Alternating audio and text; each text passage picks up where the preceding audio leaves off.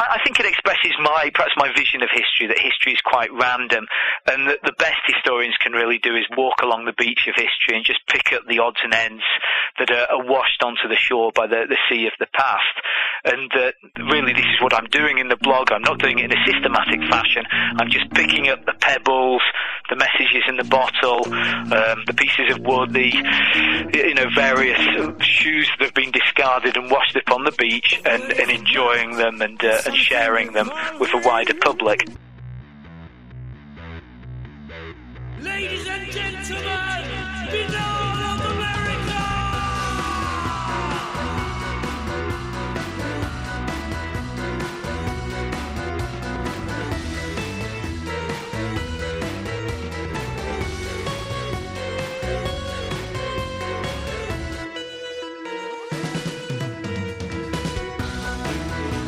And now, ladies and gentlemen, Binal of America Audio with your host, Tim Binal.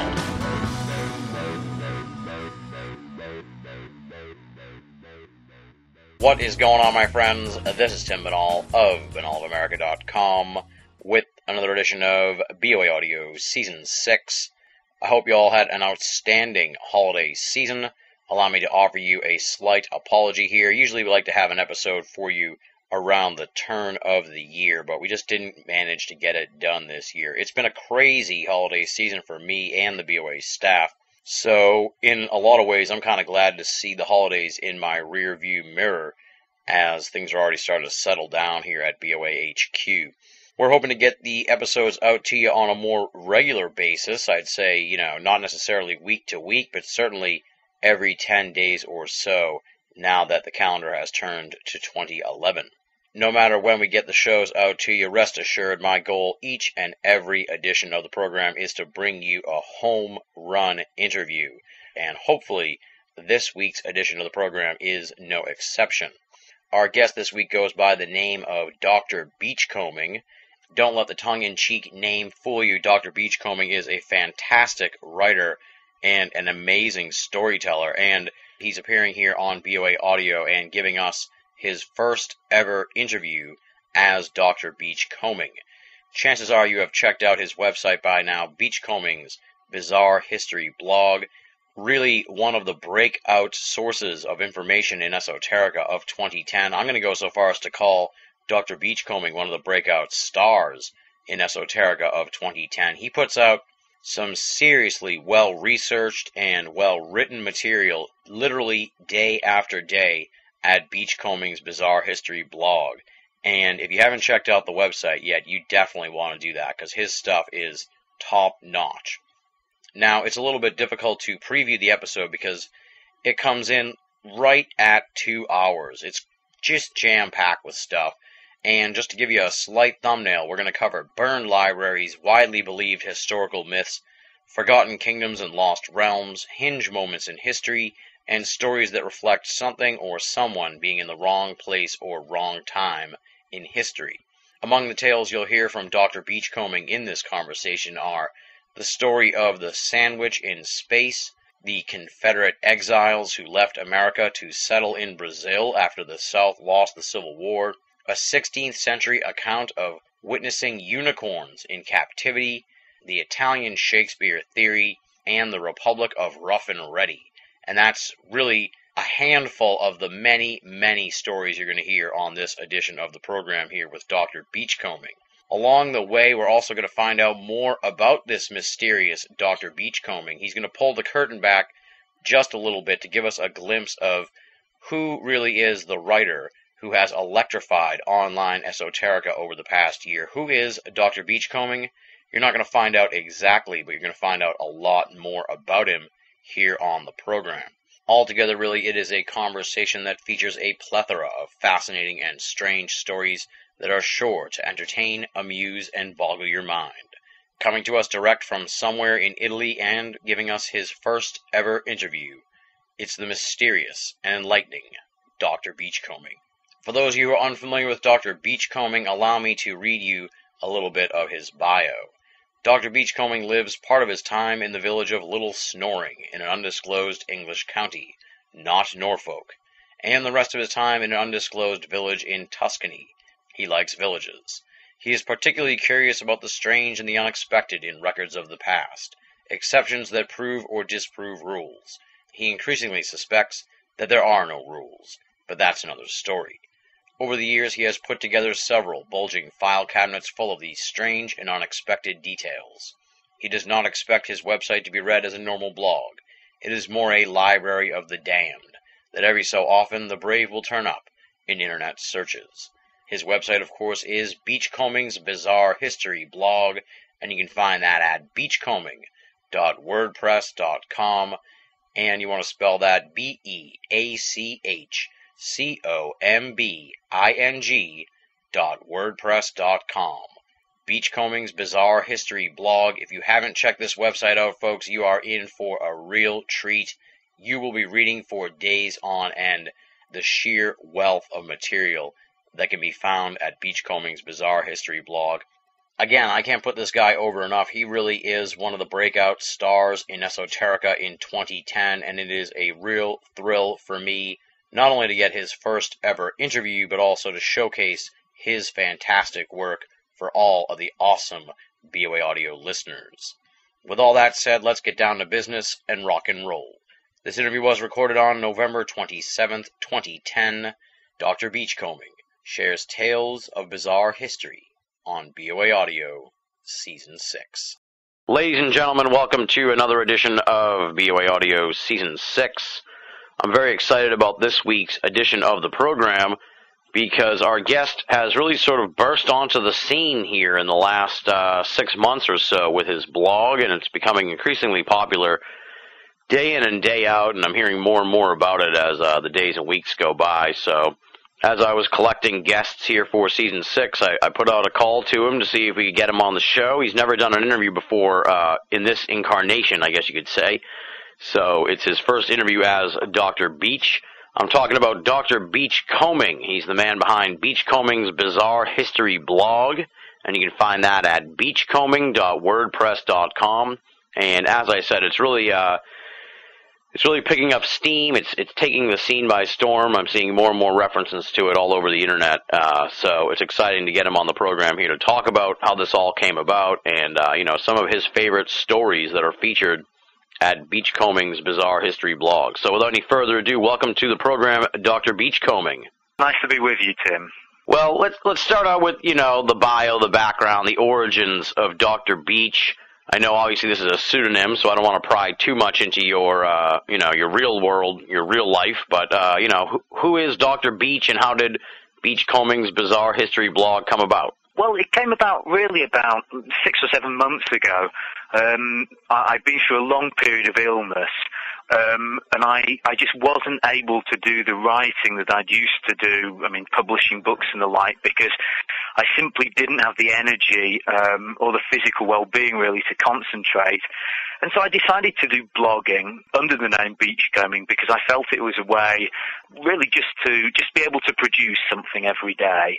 And as often happens with these things, I started, and I think this is the experience of many bloggers, and fell in love with it. I found it was almost therapeutic to write 500, 600, 1,000 words a day. And especially as I was often writing on things outside my field, this proved a great joy. And so off I went. Are you a historian by profession, or obviously you're a writer, so, how did the whole history aspect of it come about? Well, I am a historian in fashion, and I'm also a writer, but history has always been my first, so it was very naturally into history that I would pry. I teach at university, and so I therefore have a speciality, but I also have 2 or 3 other periods that I'm particularly interested in, and lots of smaller subjects that I'm curious about.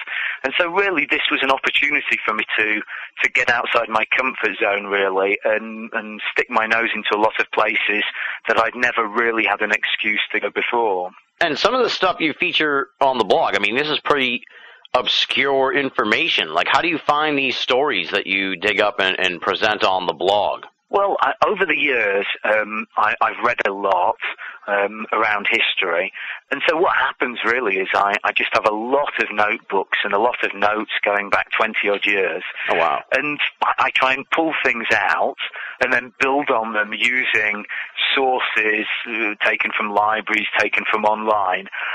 And then, of course, the other thing, and this is where the whole aspect of blogging is so wonderful, is that then people write into me with suggestions for other stories or corrections or additions to stories I've put on. And so then, in an ideal world, the stories just continue to grow like a snowball going down a hill.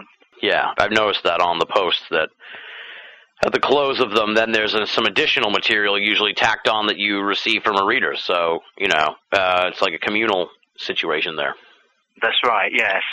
You mentioned in the Dead Language Parrots post about how, sometimes you have a particularly interesting morsel, a fascinating story, and then when you sit down and triple-check the facts on it, you find out that it's a misunderstanding or an exaggeration. So I guess talk a little bit about that phenomena that it seems to happen, as you're presenting these bizarre historical stories.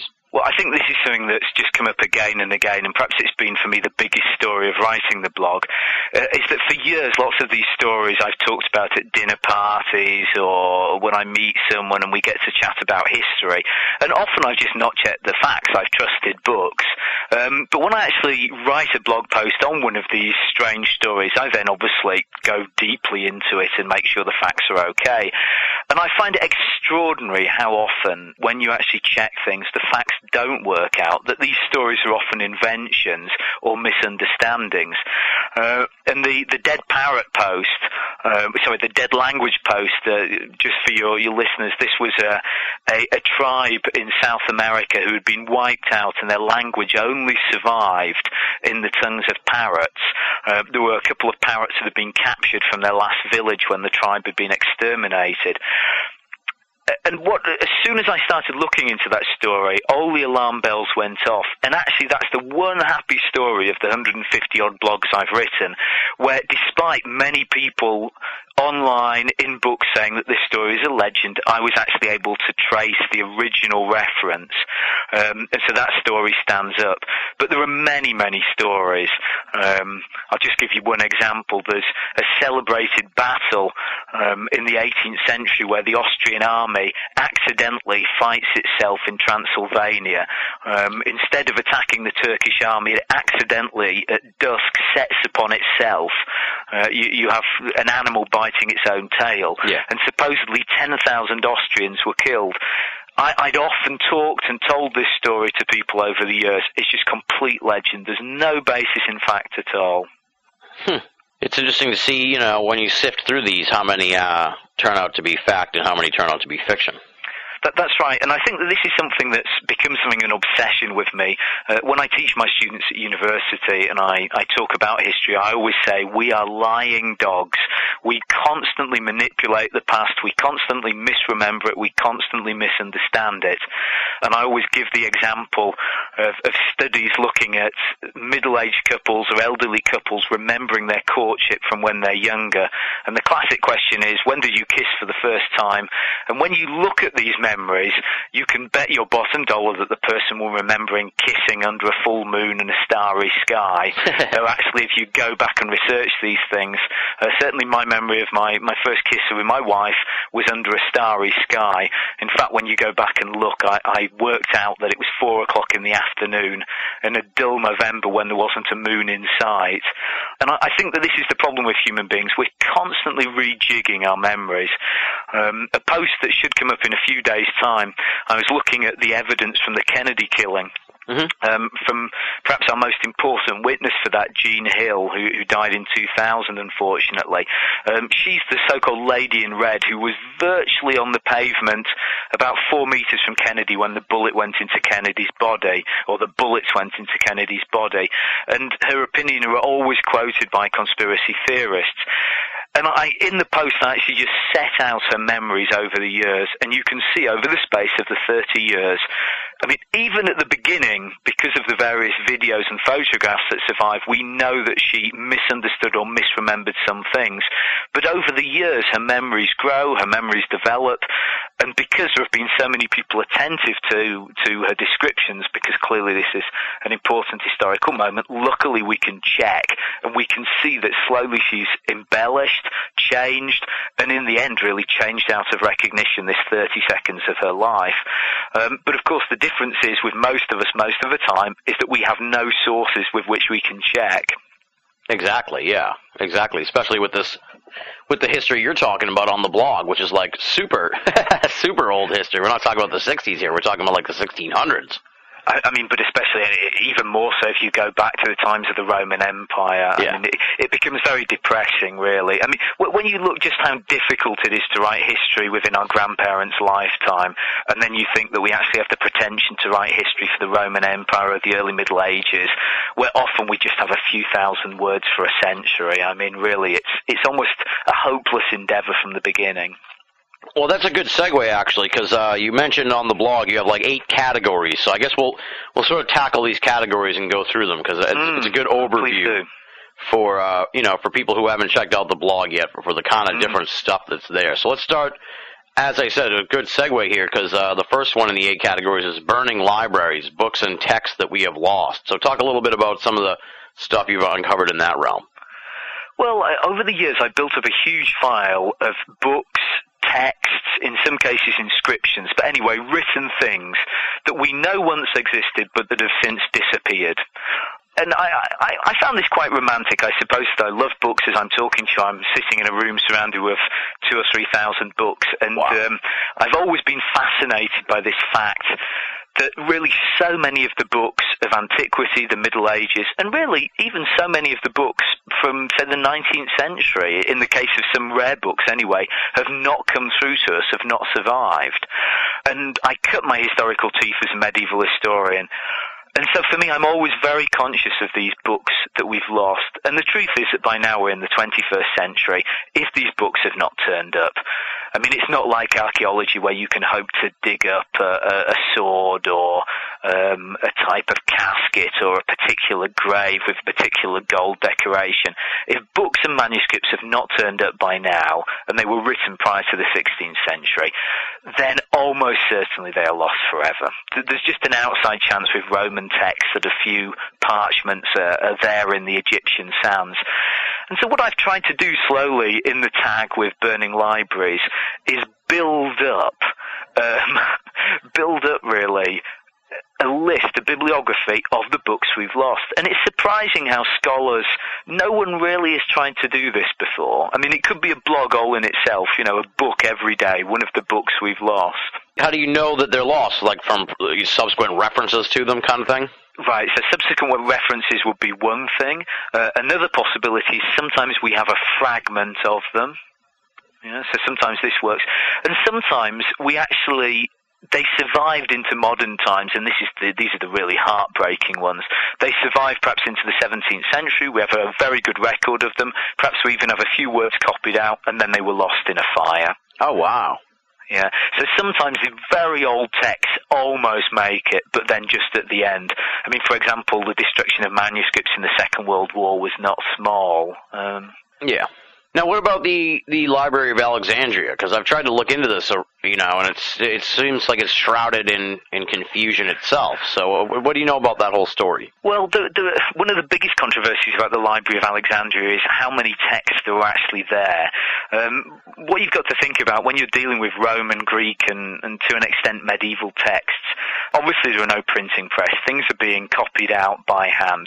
And one of the elements where are most confused in transmission, in other words, where a copyist writing out a manuscript most often gets facts wrong, are with numbers.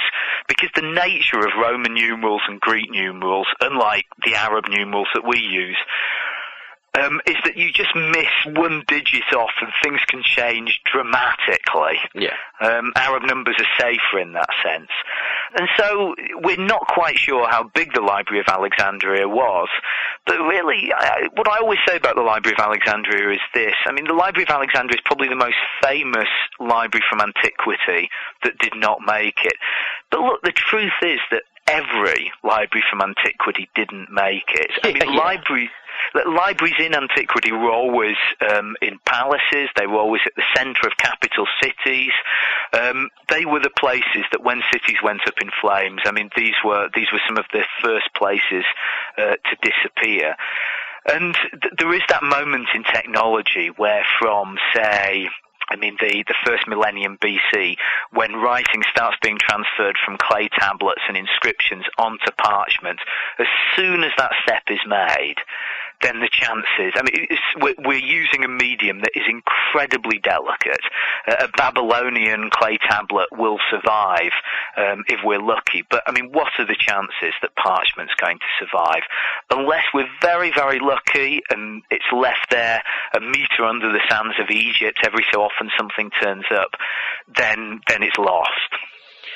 Yeah, and it makes you think a little bit about the times we're in now too, with the written word seemingly, falling out of favor, and the digital word coming into prominence. Who knows what will ever become of your work, of my work, all the stuff that's online? If there's like a nuclear holocaust or something, that stuff could all be wiped out forever. I think there were 2 or 3 ways to look at that. I think the first thing that always strikes me is that there's just so much more writing now than ever before. And so, in a sense, even if it survives, the extent to which anyone will read it is doubtful. Yeah. Because just with the numbers of blogs and writing online, I was talking to a poet recently who described publishing a poet online like putting a little paper boat and sending it down the Mississippi. The chances of it ever reaching the sea or ever being read, if you like, by a reasonable number of people has to be very low. And then, like you say, there's all the questions of disasters on the internet. What would happen? How much of this would actually survive? Probably relatively little. But, taking it from another angle, something that always fascinates me is even now, if you look back to a period, say, the late 19th century, when there was an awful lot of writing, I'm often surprised by actually how much stuff isn't described. I did a post, for example, on the ravens at the Tower of London, about which there are many legends. And it's very striking how we just don't know when the ravens arrived at the Tower of London, because even with the millions upon millions of words from the 19th century, from 19th century Britain, our records are tetchy, and even now with our billions upon billions of words, there are whole areas of human experience that even in the best case scenario that will be lost. Yeah, because I guess it all depends on the interest of the chronicler. That's right, and there are the whole areas of life where either we're embarrassed or we don't have the interest to write things down. Yeah, very interesting. It's a weird sociology history in a way. Now, the next category on the list is cobblers, which I find really fascinating, and I enjoy your references to them, over the course of the blog. These are widely believed historical myths. So talk a little bit about that and give us some examples of famous cobblers. Cobblers is something that actually, with time, has grown to include all those areas where we manipulate and change the past. So it's not just historical myths. I could give you a classic example of a historical myth, an idea often found in the United States, the notion that spaghetti was invented in China and brought back by Marco Polo from China to Italy. This is just complete nonsense. We have records of pasta from a good century at least before Marco Polo ever set off on his mission. But this is something that then becomes big in American publicity in the 1920s. It's then put in a famous film with Cary Grant in the 1950s on Marco Polo, and from there it just takes off as an idea. And even in Italy, you sometimes find Italians telling you that spaghetti and pasta were invented by the Chinese and brought back by Marco Polo. And so I suppose I have a fascination for these kinds of stories. But I also I think for me, cobblers has come to include any misperception of the past. And if I can just put up here a flag for my all-time favourite blog story, and of course the way of the world is that no one ever reads this, no one's interested in it, but I just think it's a fabulous, fabulous story. It's all about Lowell, who was a celebrated astronomer at the turn of the 19th, 20th century. He did a lot of work on Mars. He wrote some, by our standards, fairly bizarre works on Mars, describing and deducing the civilization of Mars. But he also observed Venus a lot. And at the end of the 19th century, he found that using his special telescope system, and he was at a part of Arizona where the sky was particularly clear, there was no artificial light, he felt that he had some of the best views in the world from a telescope. By using this telescope, he was able to map on Venus a series of strange, and here I have to be careful, almost radial lines coming out of the center of Venus and slowly changing, but always leaving the center and moving across the surface of Venus. And he drew these on Venus, and he published these in several important astronomical publications. And as with his observations on Mars, some people agreed, some people disagreed. But then the 20th century wore on and telescopes got better, and no one could account for these lines because as telescopes got better, these lines were nowhere to be seen. And it was only in the 90s in an astronomy journal that someone revisited this mystery, that an oculist wrote in and said he's been drawing his own eye. What has actually happened is that he's created a telescope that's reflected his eye into it, and what he's seeing here are the veins on his own eye. And for me, this could almost stand as a metaphor for all our historical endeavours. We always want to look through the telescope at the past and understand things. And more often than not, we're drawing our own eye. In other words, we get in the way of what we want to understand. Yeah. And that both creates myths and creates confusion. Yeah, that is a great metaphor for it. Absolutely, yeah. How about forgotten kingdoms? That's another section here, and that's countries, states, and regni that time forgot. This sounds fascinating because at first it conjures up ideas of Atlantis, but I'm sure there's more that are even more obscure that I haven't even heard of before. That's right. This is another thing where over the past 10 years I've built quite a big file of examples of kingdoms or territories that we really in history have tended to forget. And I mean, just to give you a chance example, just the other day I did a blog on the Isle of Man. Now the Isle of Man is the island which is halfway between Ireland and Britain. Mm-hmm. It's a small island. It's famous really perhaps today because it's some of the last places we have descriptions of the so-called fairy faith, in other words, where locals believed that fairies existed. We know nothing about it in antiquity. Our records just aren't good enough. We know that the Romans didn't occupy it, though they occupied Britain. And then slowly, in the Middle Ages, references start to bleed through to us. And what we learn is there's a little territory, a little kingdom of British Celts on this island, defending this island. And this kingdom survives from possibly the 6th century through to about the 9th century when the Irish Sea is flooded by dragon boats, the Vikings arrive, and the Isle of Man becomes just an irresistible base for them. And at this point, the old British Celtic kingdom of Manow, as it was called, just disappears under the waves. And I always think very melancholy record. There were some Viking graves on the northwest of the island where Viking chieftains on Man were buried, and they were buried with presumably local women who had been sacrificed. And this is the end of the British Celtic kingdom of Manow. Now, if you read about the history of Manow, I mean, first of all, you will be very, very hard-pressed to find it. And even in history books on the Isle of Man, there are just a couple of paragraphs. And the bottom line is the best evidence we have for it is actually a single inscription from the Isle of Man commemorating a king called Guriat. And he is perhaps the only good evidence we have for a king of Manow. But there are lots of other examples, and possibly my all-time favourite example. I'm quite a royalist, being British. Mm-hmm. I've always had sympathies. Perhaps this is a typical someone fascinated by the past, but always sympathy for Europe's rather badly treated royal lines in the 20th century as they're slowly extinguished one by one. And there's a wonderful story from the Second World War that in, let's see, 1941, Yugoslavia, the Kingdom of Yugoslavia, finds itself in an absolutely desperate position.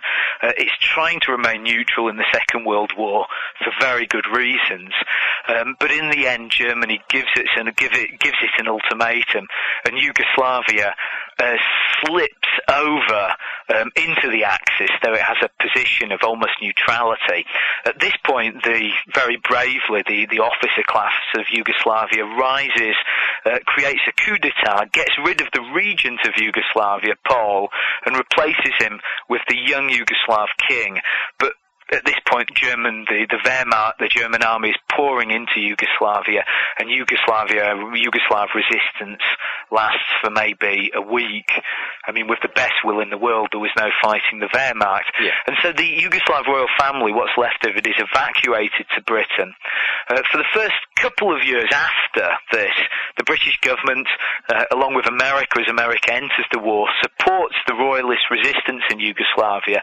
But then, and this was a terrible mistake looking back, though perhaps it was an understandable mistake, the UK and Britain begin to back the communist partisans in Yugoslavia under Tito, who will later become the ruler of Yugoslavia.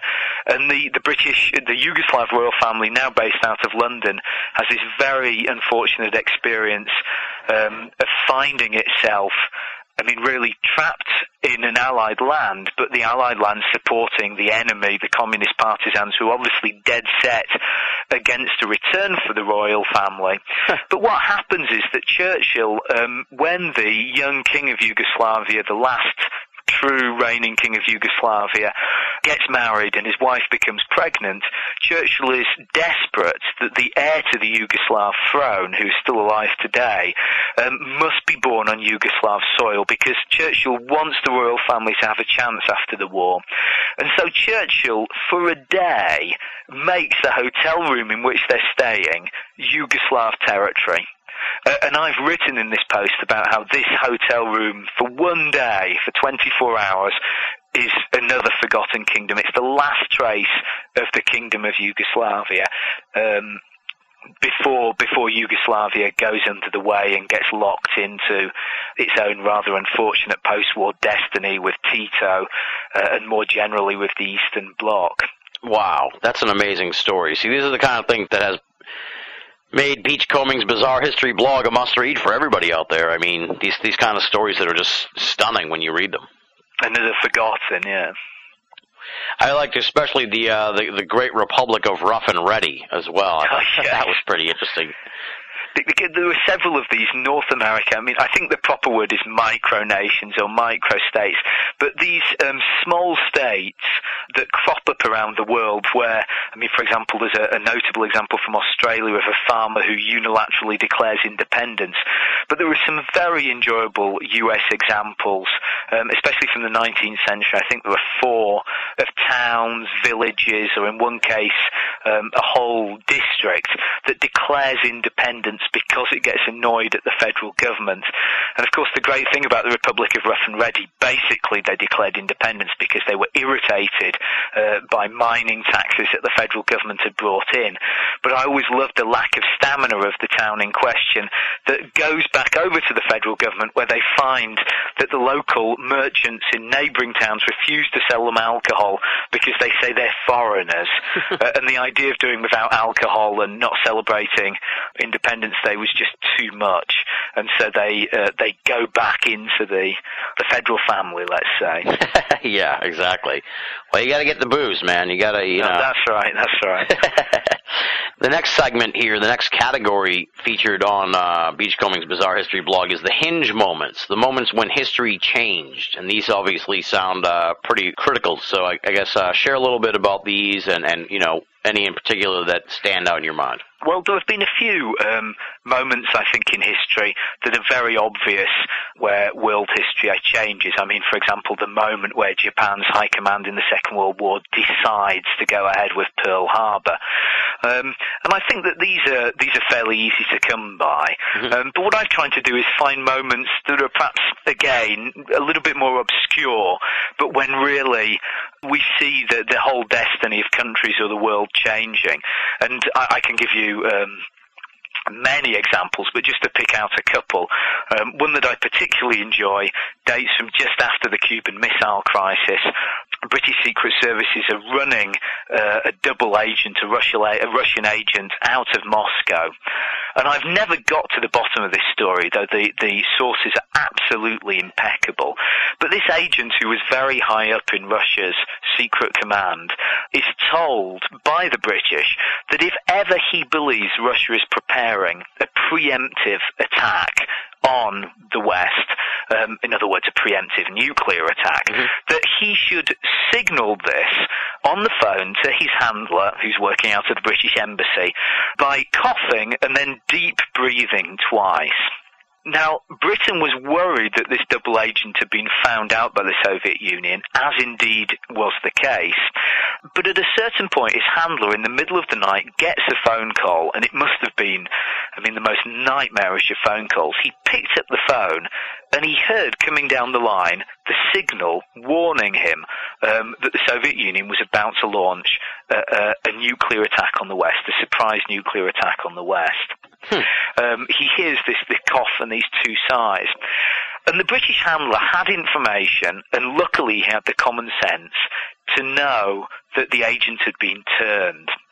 Now, what I always ask myself is, if there had been someone who was a little bit incompetent, or someone who hadn't had the information to know the Soviet agent had turned, if he had got on the wire to London saying, look, we've had the signal, Russia is about to launch a nuclear attack. Yeah. It's one of those moments, goodness knows what could have happened. That phone call could have set off the Cold War. It would have finished the Cold War and started the Hot War, rather. And a very hot war. The other point about this story that I find extraordinary is, why on earth would the Soviet Union have encouraged someone that they tortured, an agent that they'd interrogated, to give that signal to the British? Who knows?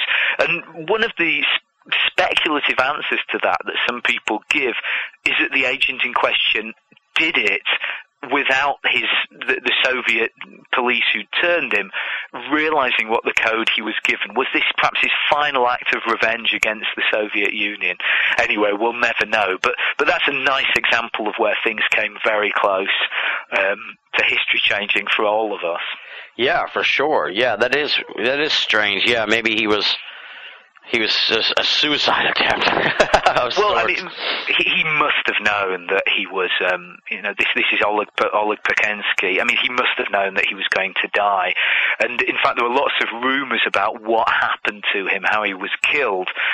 His KGB interrogator refers to him being executed.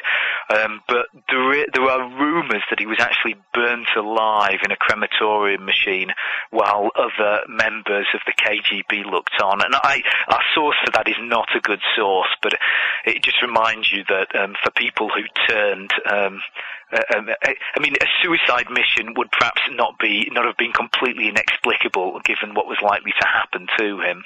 Yeah, exactly. I assume and presume that based on a lot of your writings that you've examined World War II pretty extensively. What do you make of all these sort of stories about Nazis escaping to Antarctica? I know you have one here of a Nazi. That's me joking, really, because the story there is, this is about Kurt. You know that after the Second World War, there were these amazing stories about Japanese servicemen turning up on Pacific Islands for the next 35, 40 years. Yeah. And this is really me making fun of that and coming up with an extraordinary story of a machine named Kurt. Kurt was actually a Nazi weather machine, and he was dropped off on the coast of Canada. There's a fascinating episode in the Second World War called the Weather Wars, and the Weather Wars were basically wars with very few people included on both sides. In the Arctic Circle, because Germany needed to have its weather ships in the Arctic to know what weather fronts were coming into Europe, and above all for the Eastern Front. Mm-hmm. And of course, Britain, and afterwards the US when the US enters the war, would do everything possible to keep the German weather boats out of the Arctic Circle. And so what you actually have are battles often between Eskimos, between the Inuit, between Arctic peoples, between Danes, Norwegians, in the case of Greenland, and also on the Arctic Canadian coast.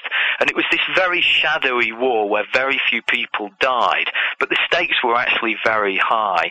And Germany at one point created a number of automatic broadcasters. And these were machines built by Siemens, of all companies, that were brought into the Arctic Circle and left because, rightly, they reasoned that they would be more efficient than men left behind, and also they felt that even if they were spotted, no one would think that they were German, and in fact, whenever they left them, they would leave cigarette boxes, American cigarette boxes around, writing in English, to persuade anyone who was going past that this was just some Allied material. Yeah. And for this reason, Kurt, on the coast of Canada, actually made it through to 1981 without being discovered. And so I suggested he was the last German soldier, in a sense, to be brought in from the Second World War. I mean, in any case, it's an extraordinary story, this machine tapping out weather messages all the way through the 60s, the 70s, and onwards. I don't know if his batteries lasted that long. Yeah. Well, it's interesting. It's that is strange. Now, what do you make of the idea that the Nazis escaped and let's start with Hitler. What do you think of that whole thing? You think he just pretty much died in the bunker, or there was more to it? Because I've heard various theories on what became of him. I mean, there are theories that go all the way from him dying in the bunker, as you say, to the Earth being hollow and Hitler being taken away on a UFO. I suppose I'm fairly conventional. I think there is a strong case to be made that half of Hitler's skull is in a filing cabinet in Moscow. I think that the records are really so consistent between the various parties. And I think that what you have there, and perhaps there we go back to Cobbler's, my section on myths in history, is that sometimes when a very impressive individual, either for good or for evil, dies, the world just can't really get used to the fact that this person is dead. And I mean, Elvis is a version. I was just going to say Elvis. Yeah, but I mean, there are also examples that perhaps bring us closer to Hitler. So the idea, for example, that the Ceausescus, the Romanian dictators at the end of the communist regime in Romania, many Romanians are convinced that actually they're still alive, even though they were shot on live television. I mean, their shooting was actually filmed. Now, I think this leads us into the whole area of conspiracy theories. I'm fairly conventional when conspiracy theories are involved. I do think that there is nothing impossible about the state lying to us. Far from it. I mean, there are many proven examples of democratic states lying to us. But I think that there's something where we want to make the messy, complicated reality of history perhaps simpler, even more romantic, by stories such as Hitler escaping. I mean, why would he just stay to the end in this bunker? Where in fact often history is just messy and complicated. And I really think Hitler just decided in the end, yes, to wait in the bunker to the end. And when the end came, he shot himself. Exactly. Oftentimes people try to, they'll try to ascribe rational reasoning behind, the irrationality of humans sometimes, and that sometimes bears out these theories or myths too, it seems. Yeah, but I think it's worth saying as well that conspiracy theories, I'm sure if we spent half an hour brainstorming, we come up with 100 conspiracy theories. I have no doubt that a couple of those conspiracy theories will be right, but I suspect it will be 2 out of 100. I mean, for example, I mentioned Kennedy before. I've always had an interest in Kennedy's assassination. I mean, there we have an example where, the US government effectively in the late 70s said that they believed that there was more than one shooter at one point. I mean, there were strong arguments for and against, but that there is an outside chance there, I think, that there was more than one shooter. If so, the story that was sold knowingly or unknowingly in the 60s would be false. I mean, who knows if it is or isn't, but then, yes, so many conspiracy theories are just us trying to make sense, I think, of the past. And I think conspiracy theories, because they usually involve some overarching theory of people making sense of the world. I'm thinking of an extreme recent British case that we're all presently being ruled by a secret alien reptile race. Oh, David Icke. Like this. Exactly, David Icke. I mean, I think they also have a way of injecting the numinous, the holy, into history. They give a sense that all history has meaning, all history has purpose. I mean, all my experience of history is the opposite. I find history a fairly random affair. Interesting, yeah, serendipitous, if you will. Okay, now the next segment on there are wish I'd been there moments, where you say that you'd give up everything but your wedding ring to see. So, what are some of these moments you wish you could have been there for? Well, there are many. I think one example I was thinking about today, and which I'll soon write a blog on, is in the 4th century, the Roman Empire becomes Christian. It becomes Christian under Constantine the Great and his successors, and this is one of these huge moments of change in history. I think there was nothing inevitable about it. If that particular dynasty within the empire hadn't picked up Christianity, then I think Christianity today would be, if it existed at all, would be a very small minority religion. But in the middle of the 4th century, we have an interesting figure who comes into the empire and becomes emperor, and this is Julian. And Julian is remembered by history as Julian the Pagan. He was the last non-Christian emperor, and he was an incredibly vigorous and successful man. He was a very charismatic individual. He was one of these leaders, I think, who manages to change history. Unfortunately for paganism, unfortunately for Christianity, he died relatively young. He hadn't been in the position of emperor for that long when he led his armies into the Persian deserts, and as had happened on several other occasions, met disaster there. Now, in his case, his army wasn't exterminated by the Persians, but he himself was mortally wounded. And there's a terrible moment where the spear plunges into his chest, and he's taken down from his horse. And this very romantic figure, and looking back, we can see that with his death, Christianity returns to the empire, a Christian emperor comes back, and from then on paganism, Roman and Greek paganism, will slowly vanish from history. And Julian lies in the sands, and his teachers, the philosophers, the Platonists, who had been, if you like, his advisors, gather around him. And Ammianus Marcellinus, who gives us the best account of poor Julian's death, describes, I always think it's an extraordinarily moving passage, describes how these teachers discourse with Julian on the immortality of the soul, the idea which is very typical of Platonism, that our souls are immortal, that at death the soul will continue. And it's a very let's say, intellectual version of paganism, but I always think to have seen this, notwithstanding all the blood and the gore, with the death of Julian, you would have actually seen the end of a whole way of civilization there just dying in the desert. And to have actually seen these teachers gathered around him and Julian talking to them about the soul, because there was this Platonist belief that by discoursing on the soul, the passage of the individual soul would also be easier, would have been, like I say, very, very moving. I'm always incredibly moved when I read about it, but to have actually seen it would have been just extraordinary. Yeah, absolutely, and kind of goes back to that moments that changed history, like in fact, that's also a hinge. Absolutely, it's also a hinge moment, and I think that's something that I have these various tags and categories, and I often find that one story, one post will actually fit into 2 or 3 tags quite easily. Oh, I'm sure, yeah, absolutely. You say you have 150 posts there already, so I'm sure, they cover a lot of stuff. Now, one of the interesting posts that you had that you point out, incredibly, that had never been published on the internet is Winston Churchill's dream. So share this story with people, because as you note here, chances are they probably hadn't heard of it before. That's right. I have to say that Winston Churchill's estate is rather aggressive, and I'm not sure that the gods of copyright, if they knew about this, would be very happy.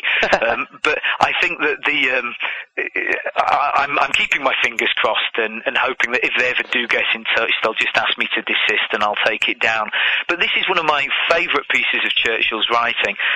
When we think of Churchill, we think of his speeches from the Second World War that were remarkable works of English. stylish. They're very peculiar in some ways. They almost hark back, as Churchill himself did, to the 19th century. But I think many people today, perhaps especially outside the UK, forget that Churchill was also an accomplished writer.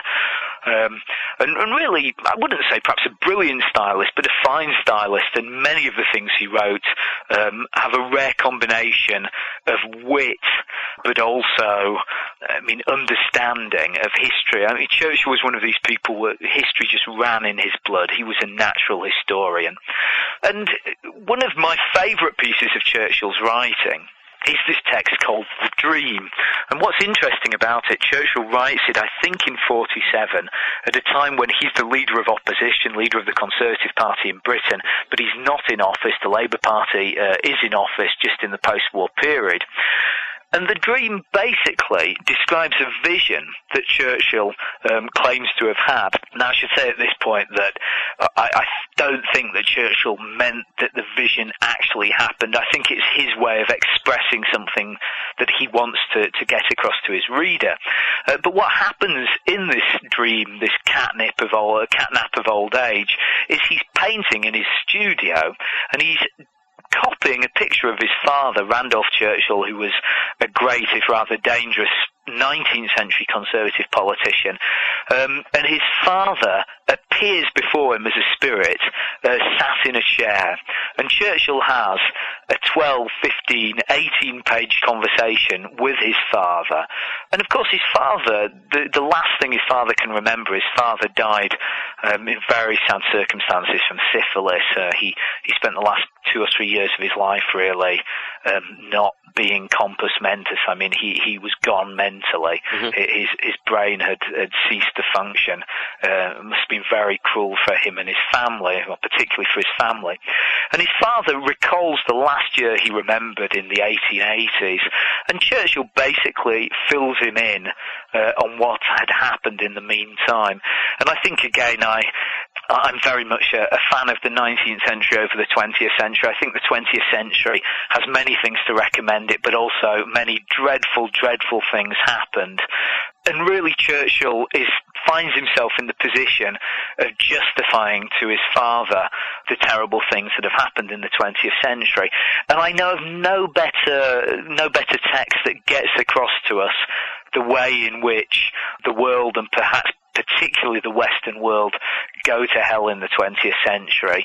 The line I always remember is Churchill describing the First and Second World War, and Randolph Churchill, Churchill's father, saying to Churchill, "My goodness, these wars sound terrible. I imagine that almost 500,000 died." And of course Churchill replies, 20, 30 million, 40 million died in each of these world wars. Just a sense that the happier, more peaceful period, at least from the British perspective, of the late 19th century disappeared forever in August 1914 with the beginning of the First World War. Yes, for sure. It seems like those wars definitely changed the face of, obviously they changed the face of the planet, and it seems like that at that point then Europe sort of fell by the wayside a little bit as far as being the center of the world as it stands, I guess. Absolutely, yeah. And one of the other stories I saw in there for the "Wish I'd Been There" moments, which I thought was really funny and interesting, and another story that I'd never heard before. This was the astronaut with the sandwich. Yes. I can't actually remember off the top of my head, and this is the problem of having written already 150 posts. Which astronaut? Is it Young or? It was, I have it here, let me see. It was John Young. John Young, that's right. No, it's a lovely story. Basically, John Young, the early NASA missions into space and then later to the moon, came up with some very unappetizing food that had to be eaten. And there is this lovely story that from one of the early orbits, the astronauts were sick, and Young brings with him onto the space vessel a ham sandwich that then he takes out and that proceeds to break up. And of course the whole problem with bringing food like this onto the early spaceships, I mean, NASA was terrified, and understandably so, that just a crumb going in the wrong place at the wrong time could destroy a spaceship. And in fact, Young was berated publicly by several US senators.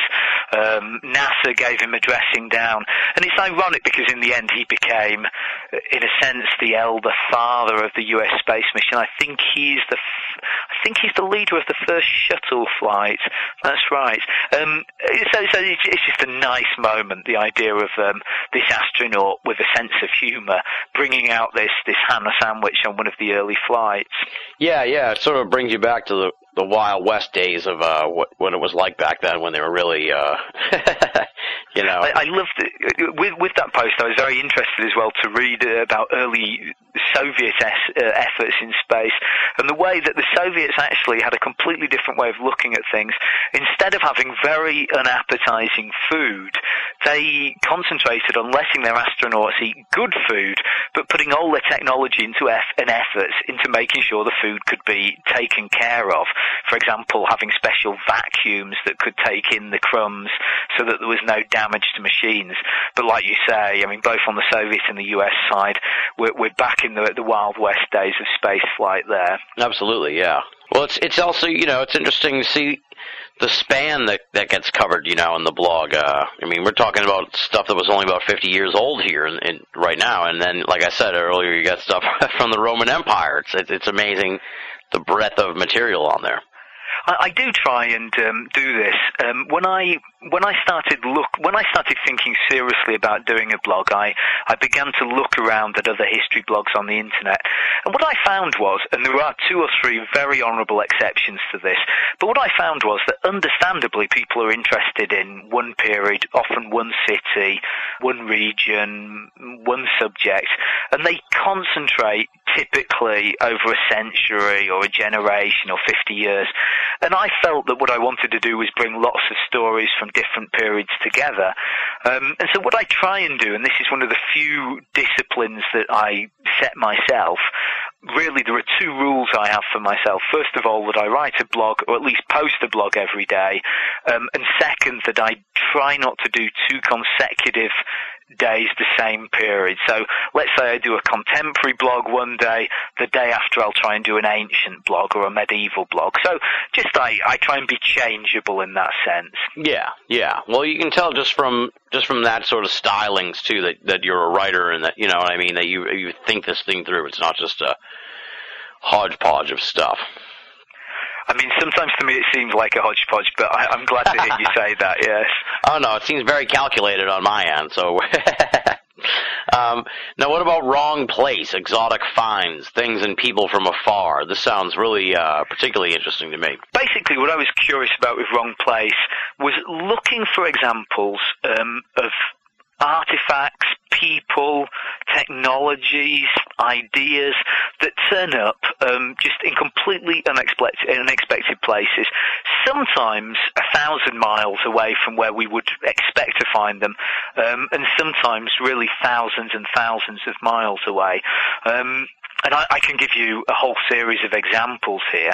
I mean, for example, just over the last couple of months, we've had some very exciting finds from Stonehenge and a burial. Stonehenge, of course, the great ring, the prehistoric ring in Britain. Mm-hmm. A burial there of a boy who seems to have come from Spain. I mean, how does a boy from Spain end up in Stonehenge?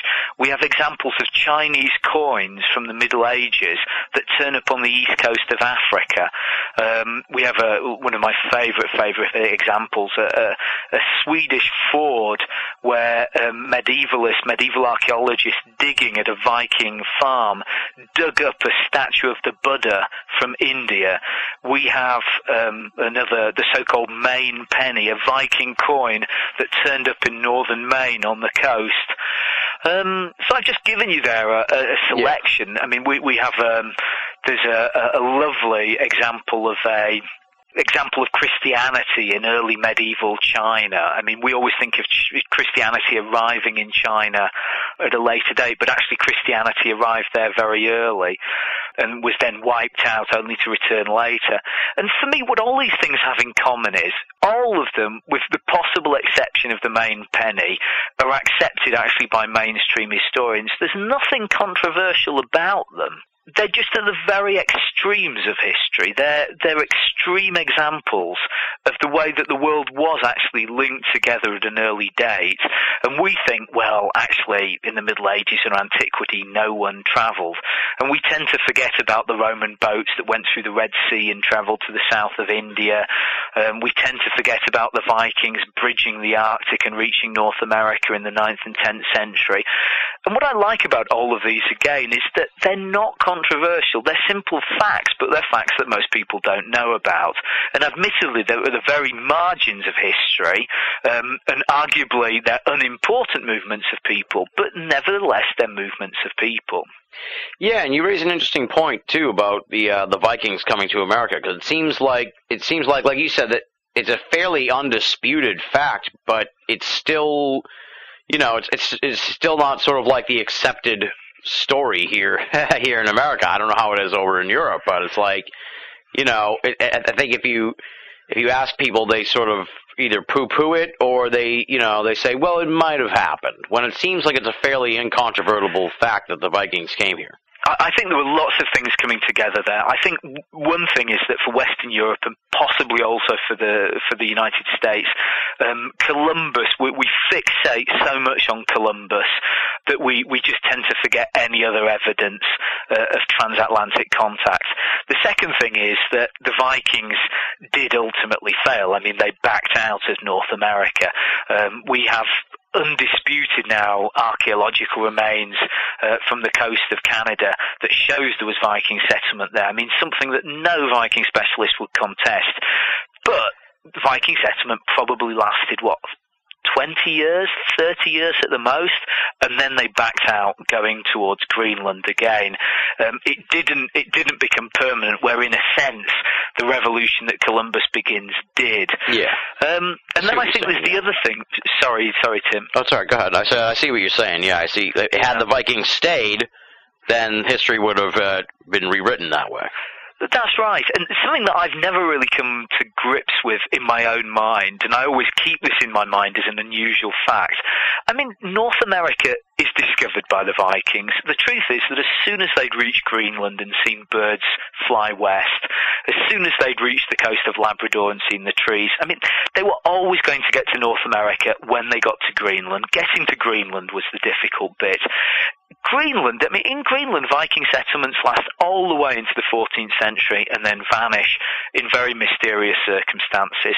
I just find it extraordinary that Viking knowledge of North America never leaked into Europe. I just cannot account for that. And I suspect that it did leak in, but somehow it just got lost in translation. But really, right up until the 14th century, there were people in Europe who knew about North America. They happened to live in Iceland, people who had contact with Greenland, and yet this information doesn't seem to have made it onto Columbus's radar or onto the radar of the Spanish and Portuguese explorers. And I think it's a nice reminder that it's not enough to prove that someone's discovered something. You actually have to have a food chain that reaches from them all the way to important centres of knowledge, because this knowledge was discovered on the periphery, but actually seems to have remained on the periphery. Yeah, I was going to ask you about that. I'm glad you mentioned that. It's fascinating that it took so long between the Vikings and Columbus for anyone to come back. But especially given that even if the Vikings had backed out of North America, they'd remained. I mean, Greenland had a Viking community into the 14th century. I mean, it's incredible, really. I mean, the gap between the disappearance of the Greenland settlements and Columbus, it isn't that long at all. I mean, it's just a bit over a century, or a bit less than a century. I can't remember the exact dates now of the Greenland settlement disappearing. Sometimes within me I ask myself, is it possible that actually some of that information leaked through to Columbus? And there were attempts in the 60s or 70s to argue this, but they really came to naught. And I think the balance of evidence is no, they didn't. Is this like the Piri Reis map? I'm assuming you know about this. Well, there are all the controversies about that, and I think, again, the balance is that these maps don't really convince, or they didn't matter. Okay. This is history in the making. You're going to want to tell your grandkids and their grandkids and their grandkids. You're listening to Binnall of America Audio. The rest, as they say, is history. Now, what about wrong time, harbingers and fossils, things and people that turn up in surprising time periods? Have you heard about this story about the the Charlie Chaplin time traveler? Have you heard about that whole thing? No, not at all. Oh, sorry, yes, the mobile phone walking across the screen. Yeah. One of the things I try and do in my blog is not deal with stuff that's on the news. I want to put up posts that will surprise people, but that's the kind of thing that if I'm still blogging in 5 years, I'll put up a post on that. But that's exactly the kind of thing, the Charlie Chaplin film that seems to show someone using a mobile phone.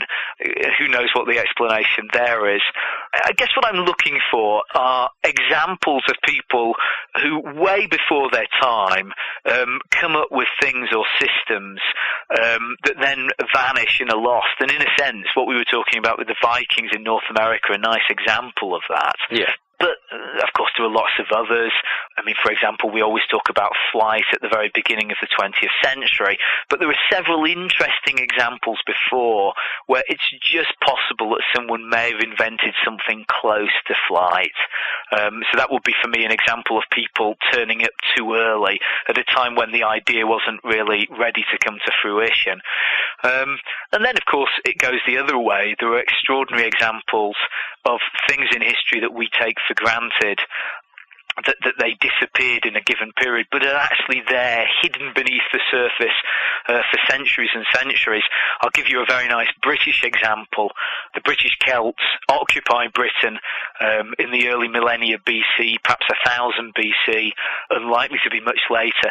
And then in the 5th century, the early English come in and they essentially take over much of Britain, the part of Britain that becomes England, and their parts of England begin to speak English and the Celtic languages die. That at least is the orthodox explanation. But within England, we know that right into the late 20th century, in parts of the north of England, there were shepherds who spoke Welsh, Celtic language, when they counted their sheep. Only in that one example. When they would go out and count their sheep, they wouldn't count going 1, 2, 3, 4, and these were all English speakers, remember. They would count using Welsh numerals. And the best explanation for this, though it's one that I just find almost impossible to credit, is that Welsh, British Celtic, a Celtic language, had survived in the north of England from the 7th century, say, when these areas were overrun, all the way through to the late 20th century. It's just extraordinary. And that's another lovely example of these records simply not appearing in earlier writing. Even in the rush of material in the late 18th and early 19th century, it's not until we get into the late 19th century that people begin to notice that shepherds in some parts of the north of England have these strange counting habits. That is strange. Yeah, you wonder about these little things that turn up like that. In a way, that's a perfect, I guess, segue for the last of the 8 categories. That's what the hell, my God, or even I don't understand this reference at all. Sort of things that stump you. So I guess talk a little bit about what are the stories that stump you in particular. Well, I think this is actually the tag I tend to use the most, and I just really, because it explains so many of my posts, or it expresses so many of my posts, that there are just issues here that I simply do not understand what is happening. And perhaps in a sense it's my plea to readers to please get in touch and enlighten me if they can, or stories that have shocked me. I think one that I've become very interested in the last few weeks, I put up a post about several 19th century records of eagles picking up babies and carrying babies away. And what amazes me about these stories is the evidence just seems to be overwhelmingly good, in that we have witnesses, we have very convincing sounding stories, and yet when you actually look at the eagles in question and the countries that are involved and the type of eagles we're talking about, it is virtually impossible that these eagles could have even picked up a newborn baby, given the weights involved. Yeah. And so then you have the whole question as well, what is going on here? And in my post, I examined some of these news stories and suggested that there were a suspicious number where names were not given, or the names that were given were suspiciously general names. Smith, Jones, these very common kind of names. And I suggest at the end that, in fact, probably most of these stories, if not all of them, are just legends. And so my what the hell has really transformed into a cobbler, to use another of the tags that I described earlier, that these are told tales, if you like, that naive or mercenary journalists included in their newspapers. And it's not to say that eagles will never attempt to attack people, and it's not to say that eagles will never attempt to attack children or babies, but they're more likely to do so either as they perceive it to defend their territory, perhaps with the approach to their nest, or perhaps because they just miscalculate. They think they can lift a young baby. I'm not making the case here for eagle sentimentality. I'm just making the case for physics, that eagles are just not up to the job of lifting and carrying. Yeah, exactly. Yeah. That covers the 8 categories, so obviously... Could I bring one in? Because, I mean, one of the things, those 8 categories, I think I wrote the description of those 8 categories when I was beginning. Mm-hmm. However, since then, I've added a couple, and I'd love to give some space to one of these. Sure. Which is what I call my rogue researchers category, and I promise that sooner or later I'll put a link into this. So far I've only put up 3 posts on this, but I think that as I spend a lot of my time in the academic world, I'm always amazed by the extraordinary things that academics sometimes get up to in trying to prove or test historical theories. And this is another one of my favourite stories. Essentially, there were lots of debates about how the mayor sacrificed their victims. And I came across this fabulous story. And again, I found this in an academic article. It's the kind of thing that most people would never come across. But there's the whole question of how they got to the beating heart that they would then extract from their victim. Typically, the victim would be drugged, then they would put in the knife and extract the heart. There's the whole question of how they did it.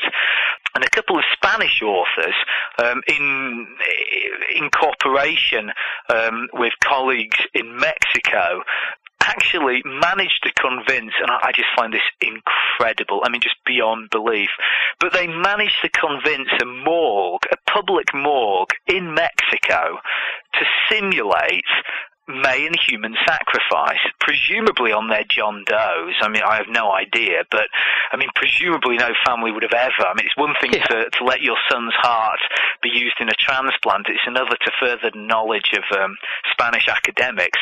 But that they actually tried to replicate the daggers used and did different experiments to see how it would have worked. And they came to an interesting and useful conclusion. But I just love the idea that academics were actually prepared to effectively simulate sacrifice on real-life corpses in the 21st. I think it was the very late 20th century. And so that's something else I hope to develop, these rather wacky academic stories where academics go far beyond the call of duty and arguably, perhaps wrongly, beyond the call of duty in trying to get to the bottom of various historical mysteries. Well, you know, science will not be stopped, right? Isn't that? That's right. It's all downhill. Now, one of the sort of recurring elements on the blog, beyond the categories, is you seem to find a lot of interesting stories regarding food, which I think obviously everybody eats, so, you know, these would resonate with people, I think. And talking about bizarre, I mean, some of these stories are pretty strange, like things people ate, how they prepared food, and all kinds of stuff like that. So I guess talk a little bit about, you know, some of your favorite weird historical food stories. I think one of the things I'd say just first, one of the experiences of writing a blog, and I don't know if this is something universal or not, I try to mix and match a lot. But what I find is every so often I go through phases where I go crazy about something. So, for example, a couple of months ago I had the moment where I went crazy about elephants. There was a period when I was crazy about birds. And at the moment I'm definitely in a food phase where I happen to find lots of food stories. It just seems to come and go that there are these strange tastes in the same way that sometimes we want vanilla ice cream or sometimes we want chocolate ice cream. Sometimes I just get these tastes and perhaps go down one street a little bit excessively. Mm-hmm. As far as food stories go, I mean, there were several. There's the story of the sandwich on the early Apollo flight, the sandwich floating through in the weightless atmosphere. I mean, one of the things that fascinates me is the origins of pasta. This is something I've been reading a lot about recently. The possibility that pasta was something that came out of the Arab world into Sicily, where the first spaghetti factories were made. I came across a lovely story recently that I put up a post about, that in Central America in the 17th century there was a cathedral where it was normal for the ladies at High Mass to have their servants bring in steaming hot cocoa drinks just as Mass was being served.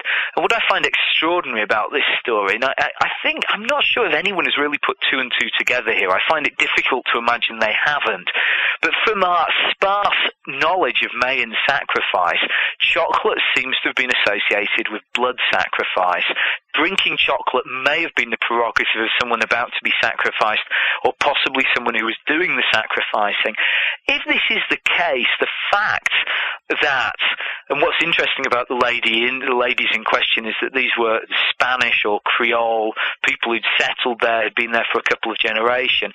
If they were taking cocoa before taking Mass or associated with Mass, I mean, it's irresistible, the connection between the fact that they will be taking the blood and body of Christ and that they're taking cocoa. I mean, it just seems to be something that lines up with pre-Columbian beliefs about sacrifice. Yeah, interesting. Now, also there was one here on biodynamics. Let me see if I can find that. Oh, yes. Yeah. Well, that's a lovely story. I mean, essentially, biodynamics. I have quite an interest in organic food. The whole question of whether organic food tastes better, whether it's better for us or not. And recently, I've become fascinated by the whole question of where the organic food movement comes from. And I was interested how much of the organic food movement has its roots, at least in industrial times, in Nazi Germany, or in 1930s Germany just before Hitler, or even in 1920s Germany. 1920s Weimar Germany before Hitler was a very unusual place where many of these rather peculiar ideas got a hearing. And some of these were then taken up by the Nazi Party when it came to power. And because of the nature of Nazi power, all you needed was someone high up in the party who had an interest in, say, seances or Tibet. And the next thing you know, then funding would be found for this particular project, and off scientists would go. Now, what biodynamics has I described it, I think, in the post as a homeopathic version of organic farming, in that it's using peculiar techniques that are completely natural. But whereas organic farming just strictly uses natural techniques, I mean, really they're using techniques for biodynamic farming which are essentially occult. I mean, for example, if there are field mice causing problems, then catch field mice, kill them, incinerate them, and scatter the ashes. I mean, we're almost talking of sympathetic magic here. Yeah. But biodynamic farming does actually have a good record, and quite why this is the kind of thing that, for me, someone who considers himself rather rational, I have problems with. But biodynamic farms that exist to this very day do have remarkable records of achieving record crops, and also very large and impressive vegetables. There's one famous biodynamic farm in Scotland, the Findhorn Farm, But what happened anyway with biodynamic farming was that the Nazis took it up, and I think it's too much to dishonour biodynamic farming in the sense that the Nazis took up many things. They took up Wagner, we still listen to Wagner. They took up Nietzsche, we still read Nietzsche. But they also took up biodynamic farming, and actually biodynamic gardens were set up in the various German concentration camps and in their death camps. Yikes. Yeah. Now, also, you talk about futurism, which I thought was interesting, because you hear some people described as futurists nowadays, but they're not really sort of like the futurists as they first came about. So I guess talk a little bit about, the world of the futurist, if you will. Well, I think that when you think of Nazi Germany and fascist Italy in the 1920s and 1930s, Nazi Germany comes in 1933, but fascist Italy is already there in 1922, essentially. You have their two dictatorships that are really quite different. Fascism seems to... Let's start with Nazism. Nazism attracted, I would say, on its weirder edges, the occult, spiritualism, irrational beliefs, whereas fascism, on its strange fringe, attracted this movement called futurism. And futurism was essentially a philosophical movement that wanted to do away with the past. And in a country like Italy, where the past weighs very heavily, where you can't walk down a street without bumping into a 15th century palace, I can kind of see where futurism was coming from. They wanted to modernize Italy. But the result was that they came up with lots of rather crazy ideas. And I'll just give you one of their most famous crazy ideas. They were sick of Venice. Venice, of course, the city of canals, one of the most beautiful cities in the world. They wanted to go into Venice and concrete over the canals and make them into racing tracks. So there was the idea that anything was old, they wanted to get rid of or sideline and replace it with the modern. Now, there was futurist music, there was futurist art, some of which is notable. There was futurist poetry, there were futurist novels, but there was also futurist food. And what the futurists did here, and in fact I had the great pleasure of trying some futurist food last week, so I'm very excited about this at the moment, but what the futurists did was they had a completely revolutionary way of looking at food. And I have to say, I'm not a convert, but I think they may have been on, at least partially, they may have been on to something. Yeah. What they said was that we all need nutrition. Okay, that's great. Let's just give people an injection in their butt or some vitamin tablets. Let's get that out of the way. Now, forget about nutrition. Now let's concentrate on giving ourselves interesting foods and drinks. Foods and drinks, not necessarily that will give us pleasure, because I think for many of us pleasure means bloating ourselves and falling asleep, but food and drinks that will shock us. And I'll give you an example of the two futurist foods I tried last week that I found absolutely fascinating. The first was called Italian breasts in the sun. And was... No, really, they always have these very outrageous names. And it was essentially, it was unbelievably interesting to eat. And when I'm describing it, you'll probably think it was disgusting, but that's only about an eighth of the story. Most of all, it was just very unusual to eat. It was a series of ground almonds, mixed and ground very finely. A liqueur was poured over the almonds. A strawberry was placed on the top with candied fruit, and around the candied fruit was sprinkled very, very strong black pepper and chili seeds. Now, again, it sounds disgusting, but actually it was kind of weird and interesting because it was just touching so many different taste buds at the same time.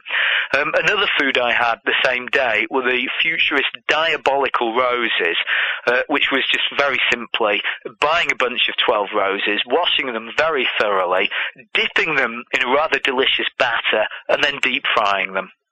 And again, who would eat roses? Well, actually, they're surprisingly interesting. The taste is curious. You have the taste of batter, but you also have the gentle rose taste that I'd never experienced before, but that was certainly curious. Yeah, that is interesting. I've never eaten a rose before, so that does... But it was a new experience for me too. What I would say especially to those of your listeners in the States, there were, I think, 4 or 5 restaurants in the States that still serve futurist food. I think it's a particularly famous one in Chicago. The problem is they tend to be incredibly expensive. Probably the best thing your listeners can do is get in touch with me, and I'll scan them some pages, and they can do their own ingredients at home. Yeah. Now, what about here? I've seen another post here on invisible libraries, which I find interesting. Books or collections of books that have never existed except in the fantasies of readers.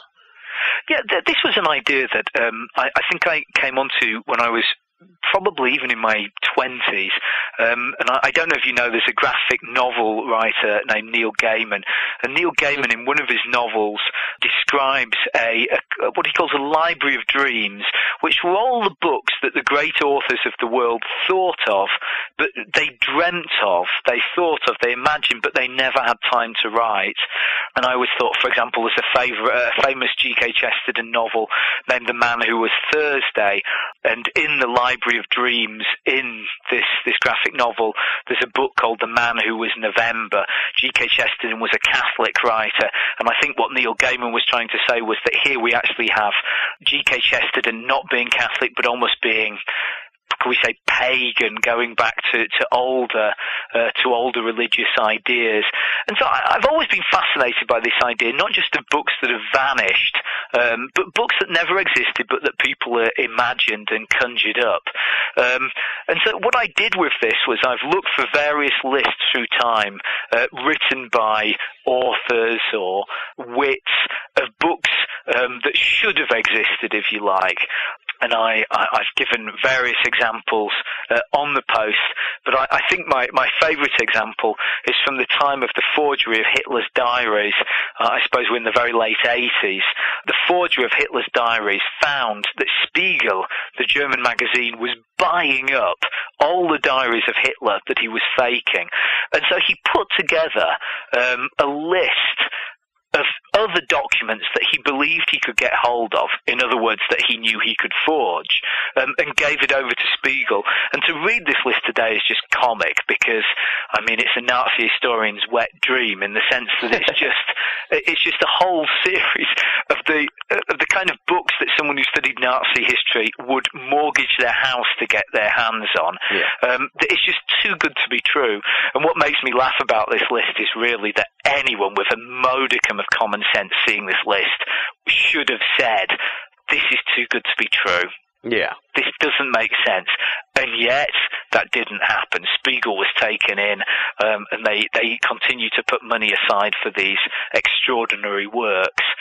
Bizarre history, man. That's, it's unbelievable. I'm looking at one here on your blog that just completely blew my mind, and that is these Confederate exiles who left America after the Civil War and settled in Brazil, somewhere between 10,000 and 20,000 Confederate sympathizers or Confederate soldiers or whatnot, Southerners, if you will, who went to Brazil and formed their own little community there. I guess talk about that, because I'm sure a lot of the listeners have never heard this story before. Yeah, I find it amazing that this isn't better known in the United States. I have to say it's reasonably well known in Brazil. The Brazilians know that there was this influx of Confederate soldiers, Confederate families, not just immediately after the Civil War, but also during Reconstruction, when many Southerners became very disillusioned with the way things were going. And what happened was that families left the southern states, and the Brazilian government actually privileged them, and they believed, probably rightly, that these southern families would bring in new farming techniques, important innovations, and slavery was still legal in Brazil at that date. So what happened was many of these families went down there, began their lives again, and there's one very moving gravestone that describes one of these, the son of one of the settlers in this small Confederate community outside São Paulo, and on his gravestone there's this wonderful epitaph where it says 3 times the rebel. And why is he 3 times the rebel? Well, he's 3 times the rebel because he rebelled against the Union, he then rebelled against the settlement and left the southern states to go down, and then he also takes part in an late 19th century civil war in Brazil, where he rebels against the central government. So his idea is that he's this triple rebel, and I love this romance of these, the eternal rebel. And these communities survived, and to some extent they survived to this very day, though by now they virtually all speak Portuguese. I mean, I think the last English speakers were dying out in the 1950s. And of course, some of them have come to the States and learned English. It's an important part of their destiny. And if any of your listeners are interested in this, there is a yearly festival that they put on just at the graveyard and the church of the original founders of the community. There's also, and I've not done a post on this yet, but I look forward to doing so, there's also a town in the north of Mexico where many Confederates went after the surrender. Interesting. Yeah, it's weird. People, turning up in strange places goes back to that post earlier. Now, what about mysterious, animals? There's a lot of, mythological type creatures, and then there's, accounts of people who describe them and stuff. How much do you think that's hyperbole and legend, and how much do you think maybe that some stuff we've written off as hyperbole and legend, we might have gone extinct or we might have missed somehow? I mean, I have quite a big tag on cryptozoology, and I think that my perspective on this is that, again, I consider myself a fairly rational person. I believe in the rational universe, and by the time we get to, I don't know, ghosts, etc., I do start to have some problems, though I confess between you and I to a fascination. But cryptozoology, I think, for me, is a kind of illicit version of that, because, of course, we know all the time that new animals, birds, insects are discovered month by month in the world, and presumably the number of large sea mammals or the number of large mammals that remain to be discovered will be relatively small now.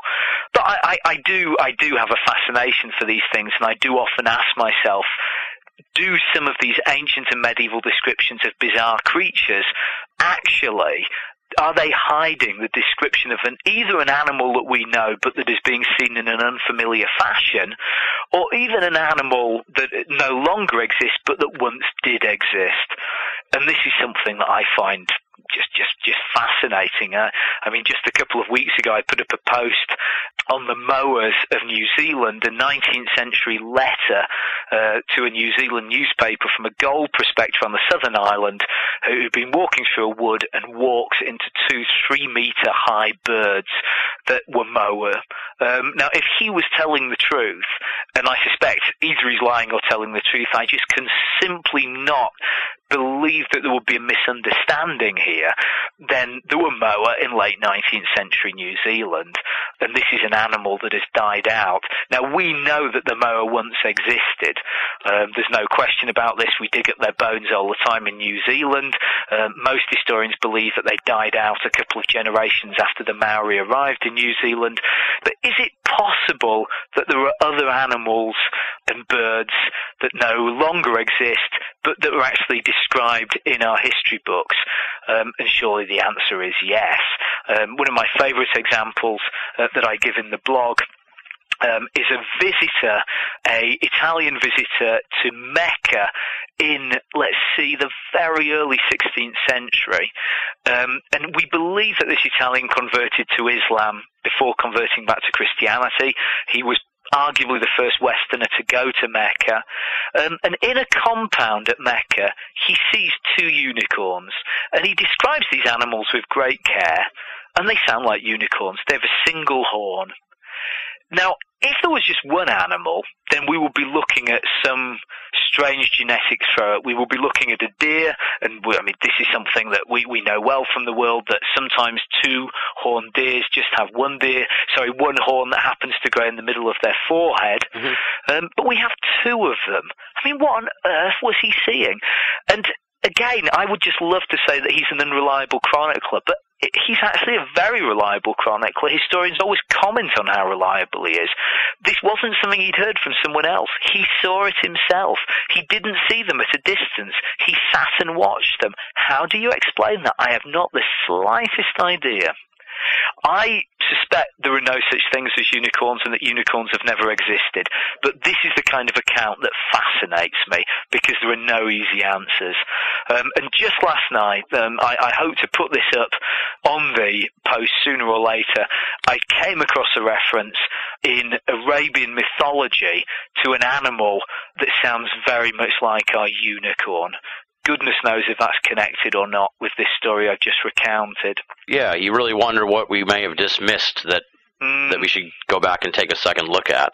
Now, Absolutely. One of history's mysteries that always sort of has fascinated me, and we're working on trying to get a guest on to, do a full show about it, and that's the big Shakespeare debate about whether or not he wrote the plays and all that, contentions. So what's as a historian, I'm sure you've examined this issue before, so, what's your take on that whole argument?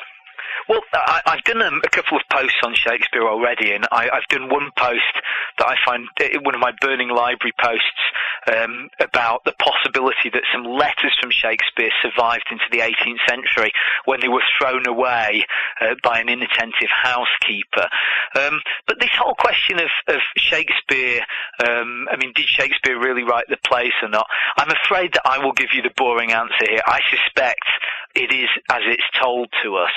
One of the things that convinces me that it is that it's true that in the 16th century there was a pseudonymous tradition. In other words, the idea that you write in someone else's name.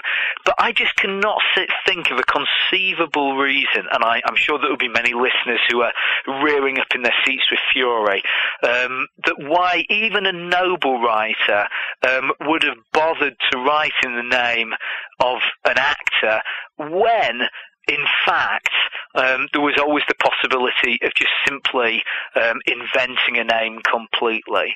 That's one of the things that's always stuck in my mind. I think the other thing to say is we don't have much biographical information on Shakespeare, but what we do have, there are some lovely stories about his womanizing, for example. What we do have squares very well with the kind of personality I imagine wrote those plays. Okay, interesting. All right. So I'm giving you here the conventional answer, but let me just give you an outrageous thing on Shakespeare that I'd love to write in a post sooner or later. Sure. In the same way that in the United States, the whole question of the Confederate settlement in Brazil doesn't seem to be very well known, but in Brazil it is. In Britain, and I suspect in the United States, no one has ever heard of the Italian Shakespeare theory, but in Italy this is very big. And this is the idea that Shakespeare was Italian. And this is a very peculiar idea, but the notion is that Shakespeare actually came from a family that seems to have been Catholic at a time when it was no longer normal to be Catholic, and that his family has a name that translates very easily into Italian, and that arguably his father was an Italian exile. Shakespeare also knew some Italian and perhaps a lot of Italian.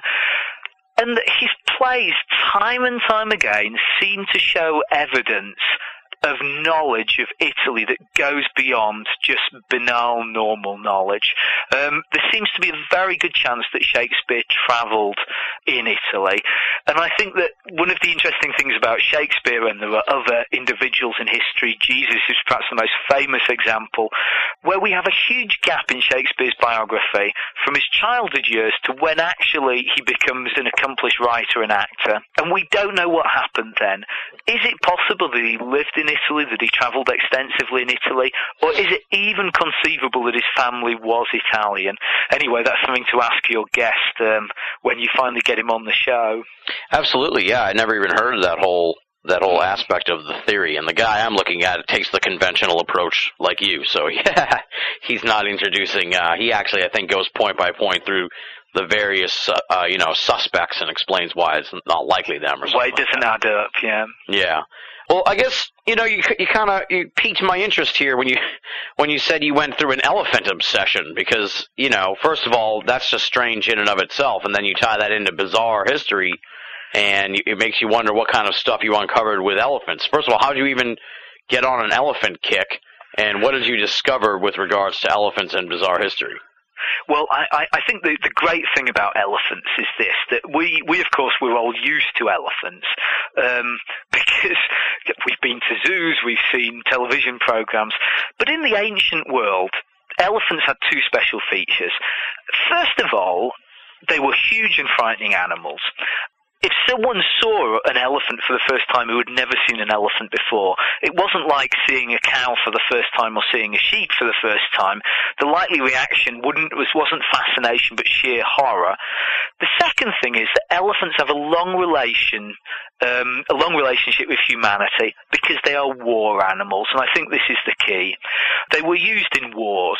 And so, because of this, what you have are occasionally in history armies turning up with 200 or 300 elephants in places where no one had ever seen an elephant before. And the thing that got me started on this is that we know that in 43 AD, when the Emperor Claudius invades Britain, he brings a couple of elephants with him. And I've always asked myself, what on earth did the British warriors who met the Romans think when they saw these creatures? Because there is just nothing in the British fauna. There's nothing in European fauna that comes quite. I mean, what do you think when you see an elephant for the first time? And the closest was presumably a cow that happens to be about 50 times too big. I mean, it must have been absolutely terrifying. But anyway, from there I went on to look at various other elephant stories. I think I became a little bit cryptozoological with some of the whole question about mammoths. Did they survive? I found a rather crazy guy from the 19th century who alleged that elephants made it into North America. And I also found Mongol elephants, no less. And I also found a lovely account looking at some Mexican pre-Columbian remains.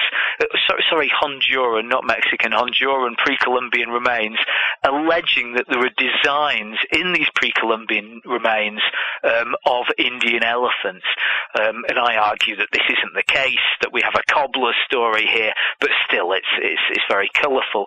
And one of the things I very much hope to go on with the blog if I have time and energy and health, and I was actually thinking of instituting a yearly elephant week where I just do blogs, just do posts on elephants, and I still got something like 6 months to go, but I already have my 7 elephant stories ready. So. Oh wow. Well, they are a peculiar creature, that's for sure. So I'm sure, as you said, they're one of a kind. So when you see them. There's also the question, and this was another of my blogs, that my post rather never really got picked up on, that I hope sooner or later someone will stumble on and be able to illuminate the question for me. There's the whole question really of when elephants were last used in warfare, because we know that even today Burmese tribes use elephants for transporting goods against the rather horrible Burmese government, the junta there.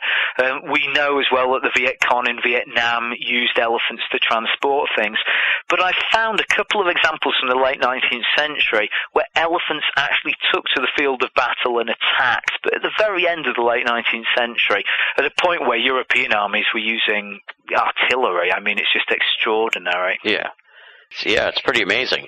We're primarily a paranormal show, so I'm sure people will be interested in this one. I found this account that you post in the blog pretty interesting. This is the musings of a 15th century writer on the nature of extraterrestrials. Yes. Yeah. I mean, I think this is something that I've always been fascinated about, that through history, you do have speculations about creatures on the moon, in the sun, on the planets, when people begin to understand that the planets are not other suns, or that they're different from the stars. And then even on the stars as time goes by. And you also have speculation about creatures living, I mentioned before, in the sun as well. So there were various. I've always found this interesting, that speculation about E.T. is not a modern thing, and I've always liked going back into the past when I stumble upon one of these references and recording it. And I think probably my favourite references actually come from the 19th century. I have a post on the blog about a celebrated case from New York, I think in the 1860s, when a New York newspaper claims to have found reports from Scotland that a noted astronomer had been observing creatures on the moon through his very powerful telescope. And one of the things that crops up in the 19th century, but that actually you can trace all the way back to the 16th century, is that as this is a very Christian period in history, people begin to worry about the souls of these creatures. And you actually start to have preachers standing up and saying, well, if there are creatures on the moon, we need to convert them. You have theologians writing articles where they say, well, do extraterrestrials have souls? You have all these questions here that to me seems incredibly obtuse, but clearly mattered awfully to these people. So no, it's all a fascinating question. I think there's also the interesting point that we have a period in early medieval history and perhaps in ancient history where people begin to place other races, other beings, fairies, gnomes, dwarfs, etc., on distant lands, the other side of the world, the Antipodes. The ancients used to believe in a spherical globe with continents that were out of our reach on the other side of the globe. And I've never really found the missing link, but what I suspect happens is slowly these ideas fall out of favour and the extraterrestrial life replaces them. And so instead of having fairies living in the Antipodes, we have a report, for example, from the 8th century saying that there are continents on the other side of the world and that King Arthur and the fairies live there. What happens is that later on, creatures on the moon, creatures on other planets replace that. And so the other night I was watching with my daughter E.T., that you can trace really E.T. all the way back, not to the first reference to E.T. In the 15th century to extraterrestrials, to alien life, but the first references to fairies living in other dimensions and other places way back when in the Middle Ages and then beyond into antiquity. Yeah. It does seem to be the case. It's a big theory amongst people in the UFO field that, these stories were just misattributed extraterrestrials. Yeah. I mean, there's also all that question as well. I suppose that I'm not a big UFO believer, but there's certainly the possibility. I mean, of course, you don't have to be a UFO believer to think this, but I mean, it is interesting that certain natural phenomenon, for example, and the classic example is the Aurora Borealis, could have been misinterpreted in different periods as different things. And it's interesting, for example, that in the Dark Ages, the Aurora Borealis seems often to have appeared at times when Europeans believed that there were dragons in the sky and that we can actually trace the connection between these two.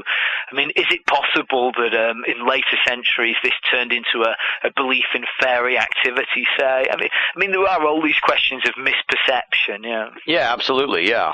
And you make a point, too, that, we may someday figure out that UFOs and these sort of things are something completely different that, undiscovered weather phenomena or something.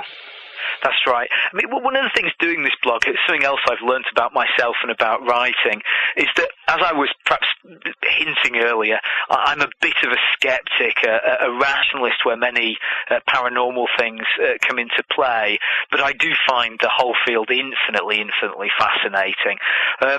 But one thing I find, and one of the things I enjoy writing posts now, is that often, even if I disagree with people, just the sheer colour of the stuff that people come up with is just wonderful. Even if I disagree with it, this is stuff that's just too good to let go. And I'll just give you an example of, I hope in perhaps January or February to do a week of posts on King Arthur. And when I do so, I mean, one thing that struck me is that the origins of King Arthur are incredibly interesting. But for me, almost more interesting are just the absolutely out of the left field theories that people have come up with in the last 200 years to explain King Arthur. That King Arthur was an alien, that King Arthur came from Ireland, that King Arthur was Russian, that King Arthur was a Celtic god.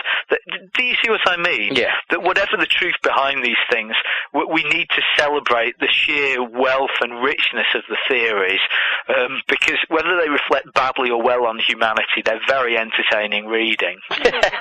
Absolutely, yeah, for sure. Now, we've talked here like nearly 2 hours, and I'm sure I'll get emails from people, if I don't sort of follow up on this. So I guess, can we talk a little bit about the name, the Beachcombing name? Obviously, this is a pseudonym. Is there a reason behind that? Is it sort of like because this is your moonlighting doing this blog, so you're sort of keeping it under wraps from somebody, or is it just, I've noticed also that your posts have a fantastic sense of humor, so I may tie into that as well, so I credit you for that. Well, I think there were probably a couple of reasons behind it. I mean, first of all, the name itself. I think beachcombing, before my health went to hell a couple of years ago, I always used to hope that later in life I'd publish a book, Beachcombing, that would be perhaps a series of different, strange, peculiar stories from history. This was one of my ambitions at that time. And so when I came to write a blog on the subject of bizarre history, Beachcombing just seemed the natural title. And giving myself this name, it was a name I felt very comfortable with. I like writing posts because I can always sign myself off as Beach, which is a name I quite like.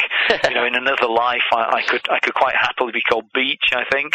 And I think it expresses perhaps my vision of history, that history is quite random, and that the best historians can really do is walk along the beach of history and just pick up the odds and ends that are washed onto the shore by the sea of the past. And really, this is what I'm doing in the blog. I'm not doing it in a systematic fashion.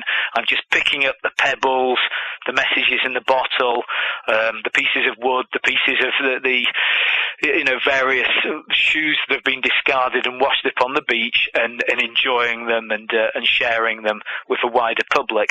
I mean, as to why I do it, I think at the beginning, when I started off, I probably just did it because I didn't want to humiliate myself. I was going to do a blog, and if I was going to put it up in my own name, and this probably reflects badly on my self-esteem and sense of worth, but I just felt, well, what am I? If I put my own name up there, I'm going to feel very invested, but almost over-invested. And the result is that I'm going to feel very self-conscious about the whole thing. Whereas if I put a pseudonym, I can just simply, if it goes wrong and I do it for a month and get bored, I can just escape and pretend it never happened. But then, actually, when I started off the blog, and by writing it in this persona of beachcombing, I found that actually, and this was the first time I'd done anything like this apart from a couple of novels I'd written earlier in my life, I think that by writing with a different name and a different personality, or perhaps it would be truer to say an aspect of my personality, perhaps the grumpier aspect of my personality, I found it gave me a tremendous sense of freedom. It was almost therapeutic. It was something that brought me great joy. So much so that I now have the problem that when I have to write other things sometimes, I sometimes forget I'm not beachcombing, and start writing with that voice that I use on the blog, and I have to blink a couple of times and just cross things out and then start again. And that's really how it's worked out. And I have to say that I wasn't aware of this when I started, but now this would be the other reason I'm glad I used the pseudonym, even if this wasn't the original reason. I mean, there's no problem as far as my life as an author goes, but I also teach at university, and I think that some of the material I deal with, perhaps there's a political aspect, sometimes a fairly racy aspect. I don't like to think of my students reading my blog. I don't like to think of my department head reading my blog. And so for me, it gives me a tremendous sense there as well of freedom, where I can imagine myself censoring myself on some issues if there was ever the question of people who were close to me in my professional life reading it. And I'm sure that sooner or later this will come out, and I'm not particularly worried when it does, but I have to say for now it does give me this extra sense of an extra barrier between myself and my professional life that I appreciate. Yeah. Well, it affords you a certain amount of creative freedom, to. It does. It really does. Yeah. Yeah, absolutely. And obviously you're an excellent writer, and as I said, the humor in the posts is fantastic. I really, they usually crack me up when I'm reading them. So, well, I'm very glad. So you kind of alluded to it here. Now, the obvious question, is what's next for you? Obviously, you're going to keep posting these blog posts and stuff daily. What are the chances that we're going to get our hands on a Beachcombing's Bizarre History book in the future? I mean, I think people would love that. Well, there I have certain contractual obligations that I have to take seriously with publishing houses, with my agent, and so I have to think very carefully about this. But perhaps in a dream world, what I would like to do is publish a whole series. I mean, the great thing about writing between 500 and 1,000 words a day is that's 180,000 words a year, 200,000 words a year. I mean, that's 200,000 words is 3 books. It's a lot of material. Now, my problem is that it takes a lot of time to write these posts. I would say that I try and write one a day. Sometimes I'm just too busy, so usually once a week I write maybe 3 in a day, so I have a couple in the pocket. But I would say that pretty much 1 day a week goes on writing the posts.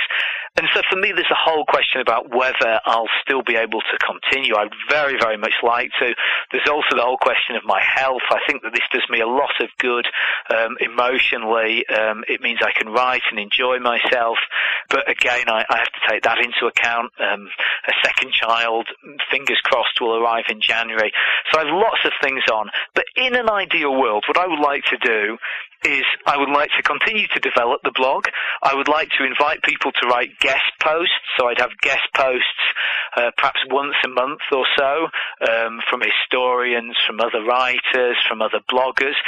I would also like to bring together a kind of a league of good history writers, perhaps set up an annual internet Oscars for history writers. I would also like to bring out a series of books under the Beachcombing name. I've been tentatively offered by a British magazine a column with the Beachcombing name. That's another possibility for the future.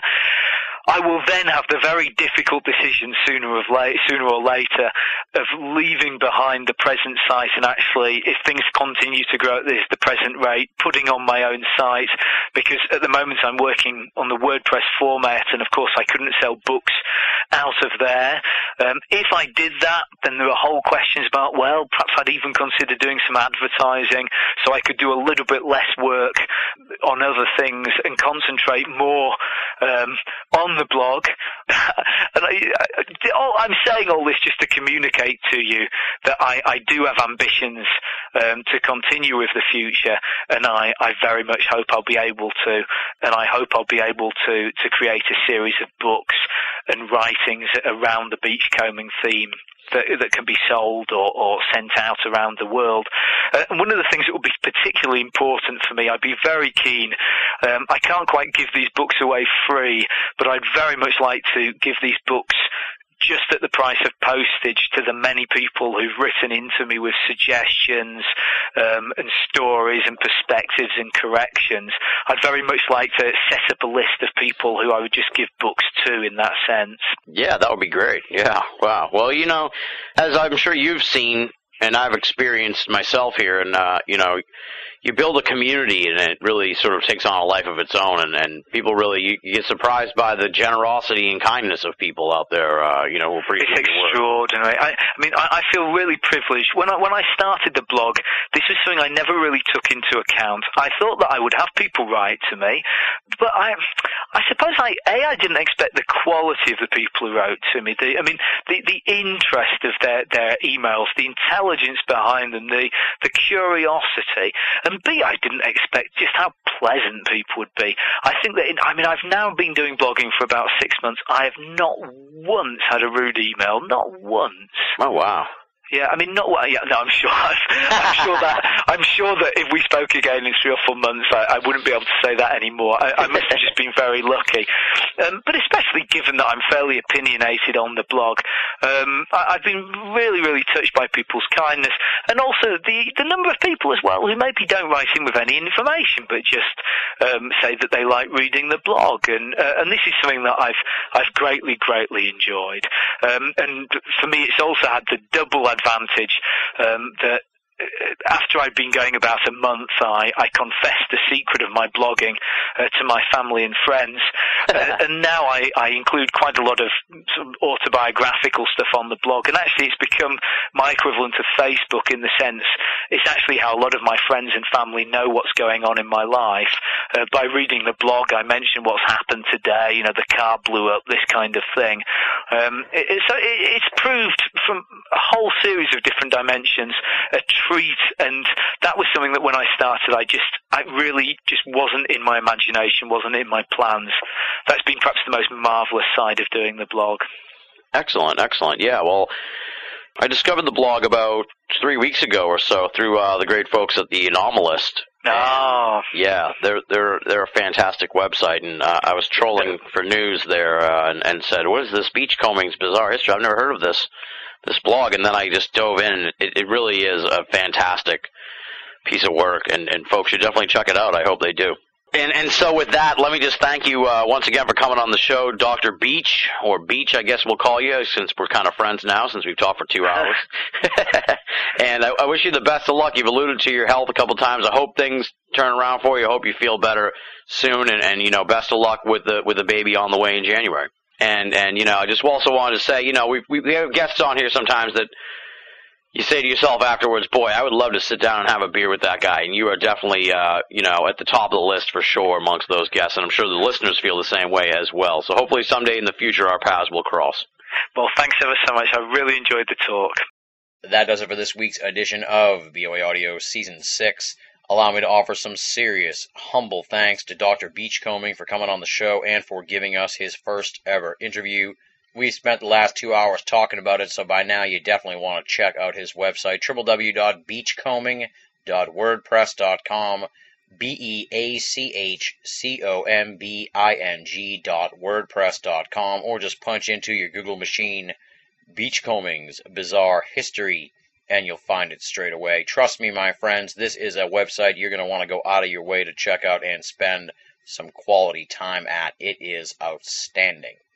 Moving right along now, it is time for BOA Audio listener feedback, but this episode is easily a week overdue, and folks have been waiting for the latest installment of BOA Audio for quite some time. So let's eschew this week's edition of BOA Audio listener feedback and get back to it next week. My inbox is still overflowing. I apologize to the folks who I said I would respond to. Like I said at the beginning of the show, my holiday season has been insane, and I promise I'm going to get down to business here on answering emails and getting serious once again here at the end of the show for BOA Audio listener feedback. If you want to reach me and let me know what you think of the program and of the latest guests or guests you want to see here in 2011 on the program, there are a number of ways to get in touch with me. You can go to BinallofAmerica.com, BINNALL of America.com, and click the contact button, or just write to boaaudio@hotmail.com. And if you want to get more interactive, you can join up at the official BOA forum, theusofe.com, theusofe.com. We like to call it BOA's Paranormal Playground. It is home to a whole bunch of different cool and kooky characters who discuss the world of the paranormal as well as the world of pop culture. Join up at the official BOA forum to discuss BOA Audio, Binnall of America, and the world of esoterica and beyond. Beyond those means, you can also find me on a whole bunch of different social networking sites, Facebook, Twitter, and MySpace. Befriend me, follow me, poke me, it's all good. I'd love to hear from you on those sites as well. So shoot me a line, share your thoughts, and in the future, your correspondence may be featured here on BOA Audio Listener Feedback. Up next, allow me to give thanks to the esteemed and infamous BOA staff. Leslie, Chiron, Regan Lee, Joe V, Tina Senna, Rochelle Hawks, Richard Thomas, Marla Pena, our contributing cartoonist Andy Carolyn, and our webmaster Jeremy Boston. The BOA staff has a whole bunch of columns that have been posted in recent weeks, and we've got a whole bunch of new stuff coming up as 2011 unfolds. While I have your attention, and since I'm reaching out here to the hardcore BOA audio listeners, we are looking to add at least a couple more writers to Binnall of America here in 2011. I looked back at the calendar and realized that we did not bring in any new writers in 2010, which stunned me and kind of lit a fire under my ass a little bit here to reach out to you folks and see if anybody wants to join up at BOA and pen a column for the website. So shoot me a line if that's something you might be interested in, and we'll work out all the details there. No need for me to take up any more of your time. But if you feel like you have a voice and you want to talk more about the esoteric, BOA is definitely the place for you. So get in touch and we'll see what we can get going. We say it week in and week out, but it is the truth, my friends. If you're only listening to Binnall of America audio and you're not reading the columns at BOA, then you're only getting half of the story. Binnallofamerica.com. Make it a part of your everyday search for esoteric news and opinion. Now comes the uncomfortable part of the show where I have to ask you all for your help to pay the bills here at BOA HQ. What you just heard was a nearly 2-hour conversation with a guest who is in Italy. Trust me, my friends, that is not cheap, and you're going to be hearing even more international episodes as 2011 unfolds. So we turn to you now and ask you to make a donation. Help us out here at BOA. How do you do that? There's 2 methods to go about making a donation. You can go to binnallofamerica.com and click the PayPal button. That's right there on the homepage at BOA. That'll take you to PayPal. They'll walk you through the process. It's safe and secure.